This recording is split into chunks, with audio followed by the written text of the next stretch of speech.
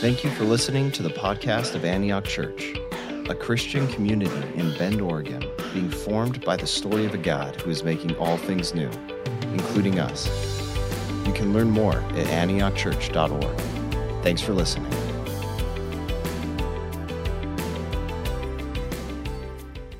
All right. Hey, good morning, Antioch. How are we? Good. Can you hear me in the back? Yes, waves over here. Good. There's three firsts for me this morning. Number one, this is the first time I've preached in person in a year and a half. And so I don't know if you're going to get like nervous energy or if I'm going to cry a lot or just get real passionate and talk fast. So maybe a little bit of all of those. Number two, this is the first time I've ever preached next to the river that our indigenous brothers and sisters call the Tornahooks. It means the whispering waters, the silent river. And the park has been inundated with the sound of music and song, it's also been inundated with the sounds, the whispers of the Tornahooks for generations. And so in moments throughout the rest of this morning, give yourself an ear to what the whisper might be saying to you throughout our time together. And then the third first for me really is I've never preached and had a mosh pit. And so it's all here. It's in front of us, and if the Spirit moves, then let's get together a little bit more. I come to you today as someone who's connected to an ancient movement, and it's a movement of people who have been oriented around the way of love that was embodied by the one called Jesus of Nazareth. I'm coming to you today as a disciple who's on a pilgrimage that I hope to God is softening my certainty and growing my wonder and marking my life with sacrifice. I'm coming to you today as a neighbor, a citizen of Bend who, like you, longs to be a part of ushering in the flourishing of our city. I come today as a daddy of three, and I'm cultivating three young peacemakers to understand that their faith looks like the embodied participation with God and with you in making all things new around us. I come to you as a part of the Antioch family, and I'm super excited about what's going on with this particular family. And I'm offering my RSVP for Monday right now, Amy, wherever you are, and I encourage you all to do the same. But ultimately, I'm coming to you today with just a sense of anticipation, hey, because we're kind of late in the day compared to the movements that have been connecting all over the globe. And when the communities connect all over the globe, the Spirit roams untamed, and we get to experience that in a fresh way here and now today. So that's how I'm coming into the space. I wonder how you're coming in. I want to return just for a moment to this ancient movement that I spoke to.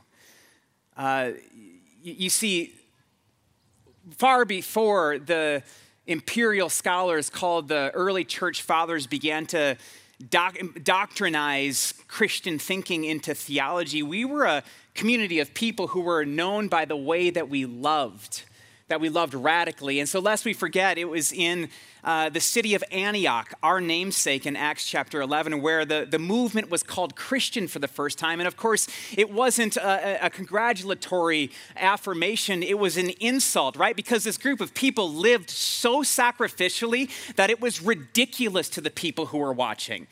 They didn't just have a regard for themselves and for their family. They had a regard for everybody who lived in the city. And so they were marked by such love that as an insult, the community said, "You're Christian. You're living like the crucified one."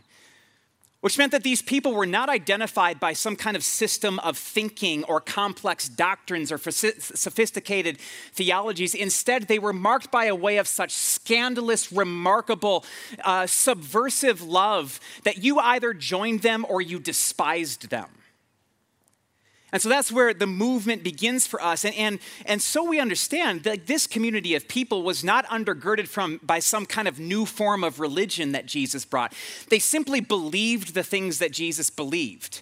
Like Jesus, they believed that God was for them, for their families, for their friends, for their city, for their neighbors, for their others, and for their enemies. Like Jesus, they believed that God was restoratively at work in every corner of the cosmos. That included inside of them, inside their others, and inside their enemies. And this way, this belief in Jesus and the way of love so shaped an unconventional way of life that over time, it subverted all of the dominant religious and political systems in the strongest, most brutal empire the world had ever seen. That's the tradition that we're connected to. That's the movement that we're a part of. Friends, the way of Jesus doesn't look like the dominant religious structures of our time, and that probably includes all the forms of American Christianity. And it certainly doesn't look like the systems of political power that we find ourselves in. The way of Jesus is a hopeful alternative. It's the third way. It's a proactive, scandalous, outrageous, unpredictable, inefficient, inclusive, irresistible, contagious way of life and love that, when embodied by communities of courageous people, is literally making all things new here and now. Rather than a religious system built on complex doctrines and sophisticated philosophies and theologies that actually divide us and that justify our conquering impulses toward one another, Jesus has invited us into a way of life and love that heals, unites, and restores. Friends, these are the lenses through which we're going to look at the scriptures this morning. I hope that's okay with all of you. So take your device and your Bible or whatever you got in front of you, open it up to Mark chapter 4 that Medell just read. And before we dive into the scriptures today, I want to say a brief word on parables, on the kingdom of God, and on seeds. Parables, the kingdom of God, and seeds. A parable is a story. It literally means to place beside. And so this was Jesus' primary strategy for teaching. He would take the familiar and place it beside the unfamiliar. It's like Jesus would say, you know, the kingdom of God, the world that God is making, it kind of looks like this. Or it's kind of coming to life like this. Or it's being ushered in by people kind of like this. One historian says that parables, the purpose of them is to create a crisis for the listeners. Another historian says that parables are intended to interrupt what we think we know, and then to surprise us, to shock us with something that we didn't know, or maybe a truth that is hard for us to metabolize. And throughout time, many of us have interpreted or understood parables differently. Some of us have understood parables in a way that actually move us toward rejection, right? It goes like this. If the Samaritan is the good guy in the story, then I'm out. I want nothing to do with a movement that actually affirms the humanity, dignity, and image of God in the Samaritan. Or it goes like this. If God is like the father that welcomes that kid, I'm out. I prefer my construction of a God who's far more exclusive and selective than that. Whereas others of us have interacted with the parables throughout time, and it moves us rather than rejection toward invitation, toward transformation. It goes something like this. If the Samaritan's the good guy in the story, then I've got a thing or two to learn about my constructed other and enemy. Or if God is anything like the father that receives that kid home, then there's hope for me. Same parable, completely different ways of dealing with them or understanding them. Parables were not meant to be solved or interpreted. They were meant to provoke. They were meant to invite transformation. And the crazy thing about parables, I mean, as I read this parable when I was 18 years old, my life has changed. These parables evolve and they teach us different things about who and how we follow Jesus here and today. So there's a word on parables. A brief word on the kingdom of God. Matthew 4:17. Jesus says that the kingdom of God is at hand. It's emerging all around us. Which means that when we're talking about the kingdom of God, we're not talking about sometime on the other side of death. We're talking about here and now, a reality that was ushered in by the baptism of Jesus. In Romans chapter 14, verse 17, Paul writes that the kingdom of God is marked by righteousness, peace, and joy. That means that the kingdom of God, and when I'm talking about righteousness, or when Paul's talking about righteousness, he's not talking about correct thinking, like getting all of our answers all shored up in a really complicated equation of religion. When Paul is talking about righteousness, he's talking about justice. He said the kingdom of God means that justice reigns in the oppressor and the oppressed find one another as co-creating equals and usher in the world that we're both dreaming of. Peace is not some kind of tranquility for the powerful who oppress the powerless. Peace is a commitment to interdependence. It's a commitment to seeing the humanity, dignity, and image of God in ourselves, our others, and our enemies, and prioritizing the work of reconciliation at any and every cost. Joy, the great surprise, is that joy is not found in the accumulation of wealth and protection of safety. Joy, according to Philippians chapter 2, is the fruit of sacrifice. Joy is only found when we give our lives away. So this kingdom of God, the one that Jesus says is at hand, it's emerging. It looks like righteousness, that's justice. It looks like peace, that's a commitment to interdependence and reconciliation. And joy, which comes when we give our lives away for one another. It's real, it's tangible, it's here and now. And then in Luke chapter 17, Jesus goes on to say that the kingdom of God, it's not just surfacing around us, it's growing within us. The kingdom of God is the world that God is making all around us. It's springing to life as the kingdom of God literally begins to take root in our lives as individuals, families, and communities. So there's a little bit on kingdom. Seeds are seemingly inconsequential vessels that carry the potential for exponential life. We'll pop that definition into the follow-up email. Seeds are seemingly inconsequential vessels that carry the potential for exponential life. The trees that we sit under right now, the DNA for these trees were all contained in the tiniest of seeds. Now, if you think about a seed, right, it's the most inconvenient illustration, the smallest, seemingly inconsequential illustration that Jesus could use to talk about a kingdom that people wanted to be big. Seeds, if you think about the process, we hide them in the earth and then they die and they rot. And then roots begin to form, and then shoots begin to emerge up and break through the soil, right? And then over time, there's a stalk, and that stalk then will eventually produce fruit. It's a slow, hidden, invasive process that many of us don't even understand. It just simply happens. And so in summary, parables are comparison stories that are intended to create crises for us, invite us into transformation. The kingdom of God, that's the world that God is ushering in here and now, and it's coming to life around us and within us. Seeds are seemingly inconsequential vessels that carry the potential for exponential life. Now, let's turn our attention to the scriptures. Mark 4, we'll start with verse 26. And Jesus said, the kingdom of God, this reality marked by righteousness, peace, and joy. It's kind of like as if a man should scatter seed on the ground. He sleeps and rises night and day, and the seed sprouts and grows. He knows not how. But earth produces by itself first the blade, then the ear, then the full grain in the ear. But when the grain is ripe, at once he puts in the sickle because the harvest has come. Let's place this in the larger context of Mark chapter 4. If you look up in your scriptures, you see that the beginning of Mark chapter 4 begins with the parable of the sower, right? That's a little bit more familiar of a parable. Jesus says that the kingdom of God is kind of like a farmer who goes out with bags of seeds and just starts throwing it because that's how they planted.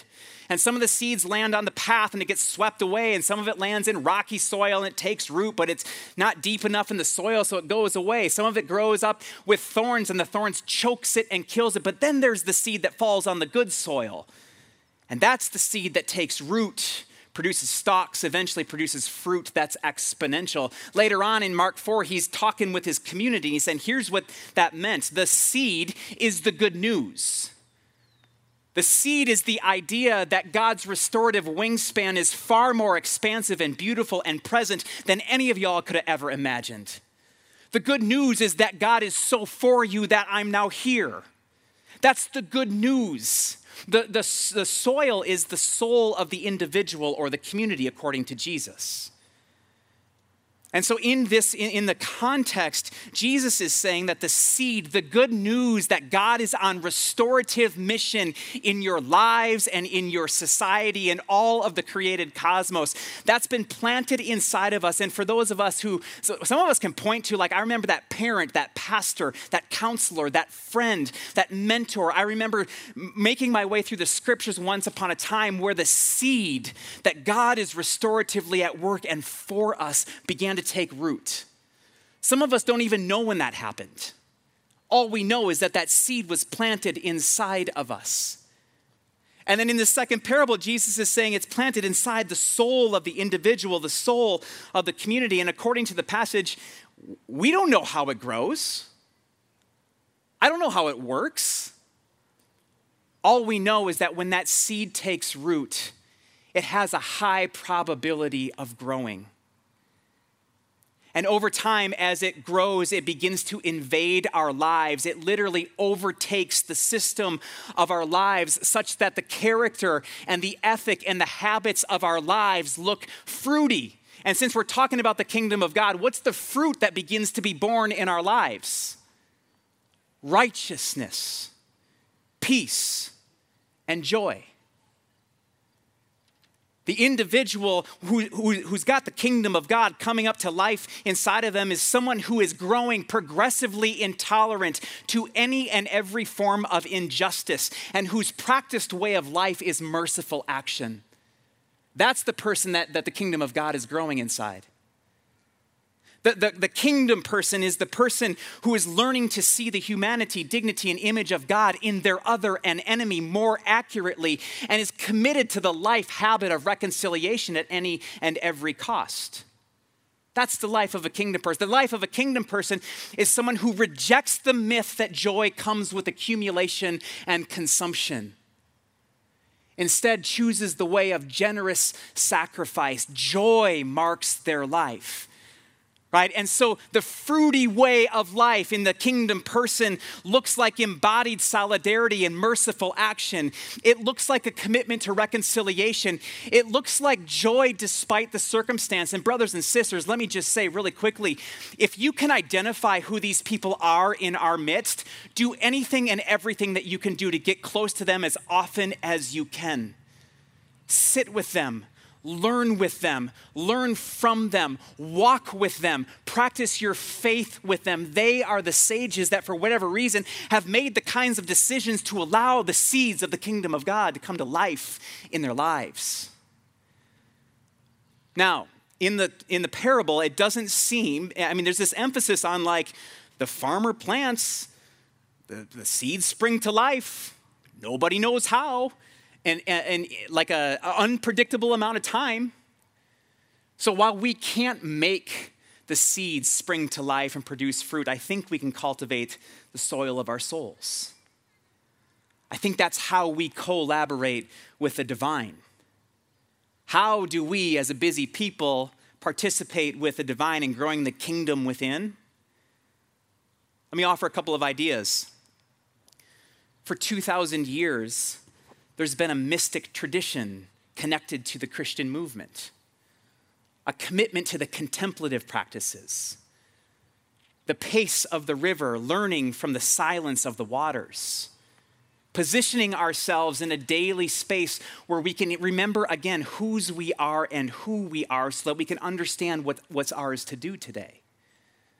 The contemplative practices, they're not a means by which we seduce God's attention and affection. Rather, they're the space where our soil, the soil of our souls gets cultivated and we remember again today whose I am. Because if I can remember whose I am today, then I can remember whose you are, and that's going to shape my interaction with you today. Do you hear me? The contemplative practices is how we cultivate the soil of our souls. Life in community, lifelong learning in community with one another. There is intrinsic value in us gathering with one another under the authority of Jesus and exploring the scriptures together. This is a soul cultivation type of experience. But it's not just this, because we can all remain anonymous if we want to, right? So the cultivation of our soul also requires vulnerable, authentic, accountable relationship. These are the types of friendships, not where we're sitting in living rooms in a post-pandemic reality trafficking ideas back and forth. This is where we're turning over every stone in our lives and inviting one another to see the parts that don't yet look like Jesus. That's how we cultivate the soil of our souls, in the practice of our faith. Displacing ourselves into proximity with pain. That's the cultivators of our soul. These are the things that actually cause the soil to be tended, the nutrients to be introduced so that the kingdom of God, God's dream for the world, starts to grow inside of us. I can't make it go faster, but I certainly can do something in collaborating with God to tend to the soil. Now, Jesus doesn't stop with that parable. He moves on. He talks about mustard seeds. And before we go there, I want to just say, like, my sense is that many of us have been groomed to understand Christian faithfulness as tending to a particular garden with particular fruits and vegetables planted in perfectly straight rows. And that Christian faithfulness looks like the weeding of this garden. And the super Christians will then actually build fences around the gardens. Our role in terms of Christian faithfulness, we've convinced ourselves, or maybe been groomed to believe, that the most important work in front of us is to tend that little garden. Make sure the rows are perfectly straight and the right fruits and vegetables are in the garden. Make sure that the fence is all shored up. There's no holes for varmints to get in. There's nothing, it's high enough so the deer and the birds can't, right? So like we've convinced ourselves that faithfulness looks like being protective of our garden. Now, in this parable of sorts, the rows of fruits and vegetables are the theologies and the doctrines and the do's and the don'ts that are attached to the tradition. The fence represents that militant posture that we take toward other gardens and other gardeners. Now, many of us actually have this idea, or we've been groomed into the idea, that not only are we supposed to be tending to our garden, but over time we elevate the superiority of our garden as compared to other people's gardens. We even begin to dehumanize other gardeners and raise our fruits and vegetables up as superior, even calling theirs weeds. This cycle of certainty and arrogance and militancy is not a new phenomenon within religion. This is the very system that Jesus was groomed within. What's more, Jesus was groomed into a system that said if every one of us cultivates our garden perfectly, we will seduce God's attention and affection, and then God will come and with a violent act of shock and awe, he will free us from our occupiers and oppressors. God will establish his kingdom in this place that will prioritize the flourishing of Israel's bloodline. Into that milieu, Jesus speaks this parable. And in this parable, he says, the world that God is making, it's kind of like that farmer who sows mustard seeds into the fields. And over time, that mustard seed springs to life, and then it grows and it becomes a tree, and all the birds of the area can find refuge in its branches. Now, to us, we're like, that's a nice story, right? I can understand that. That makes a lot of sense. Sometimes seeds get planted and they grow really big. Or some of us actually have gardens and we're like, man, that one seed that got introduced kind of overtook the entire garden by accident. Here's the thing, for Jesus and his people, like, it's an agrarian society. They're like, hold on. A farmer planted what kind of seed? A mustard seed. Now, a mustard seed is the tiniest, most insignificant seed in the entire Middle East. I've read in some places that it takes 20,000 mustard seeds to equal 1 ounce. So the tiniest, most insignificant of seeds, Jesus is going, yeah, it starts with that. Now, here's the other thing. A mustard seed is not clean. In a Jewish society, this is an unkosher seed. So of all the seeds that Jesus could have chosen from, Jesus says the kingdom of God, it's like the unclean seed that's introduced into a garden. Now, the reason that Middle Eastern first century farmers would be terrified of the mustard seed is because what happens is you introduce the mustard seed, and over time, it overtakes carefully cultivated gardens. If you do a Google search for how do you plant mustard, what you'll find is caution after caution that you plant it and then you harvest it before it comes to seed. Because if it comes to seed, then it will drop its seeds in such volume that before long you will have an uncontrollable movement of mustard on your hands. Jesus says, yeah, the kingdom of God, the thing that I'm doing, God's dream for the world that's marked by righteousness, peace, and joy. Yeah. It's like a mustard seed that's planted in carefully cultivated gardens. It's like an invisible living system that slowly overtakes the entire garden. Now, I've been listening in on the conversation here at Antioch for the past year and a half very, very carefully. Even in the last week, I've heard some remarkable stories of seeds being dropped into the soil of our context. It's the mother, it's the more seasoned mother who observes another mother having a hard time, walking through a hard season with a child, and then drawing near that mama and accompanying her, letting her know that she's not alone, supporting her along the way as she shepherds and cultivates the soul of this young kid. It's the high school senior who gives of her time in the midst of an insane schedule for her to accompany middle school girls as they're journeying in their formation of identity and faith, understanding of mission and what this story is all about. It's the medical professional who works with our houseless community and gives selflessly to that community, but then begins to recognize, there's some divisions between the houseless community and local organizers and city leaders, and she begins to very quietly tend to these relationships because we actually need to work together. It's the seeds of the kingdom dropping. It's that guy who can't stay in, he's constantly going in and out of prison, but finally finds some purpose as he begins to accompany other recently released prisoners, accompanying them, walking shoulder to shoulder with them. These seeds of the kingdom are beginning to spring to life. It's the undocumented mother who offered us unprecedented hospitality. And it changed our understanding of the undocumented community and what hospitality is all about. Seeds are dropping. Seeds of the kingdom, they're dropping all around us. These are just stories that I'm telling from within the Antioch family. And where there's these 5 or 6, there's 100 more that have happened in the last couple of days.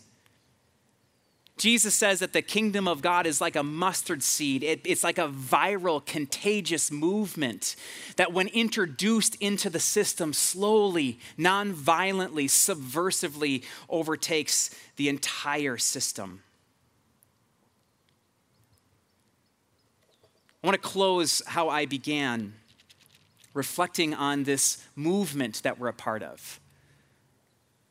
I said this. I said, friends, the way of Jesus doesn't look like the dominant religious systems of our day.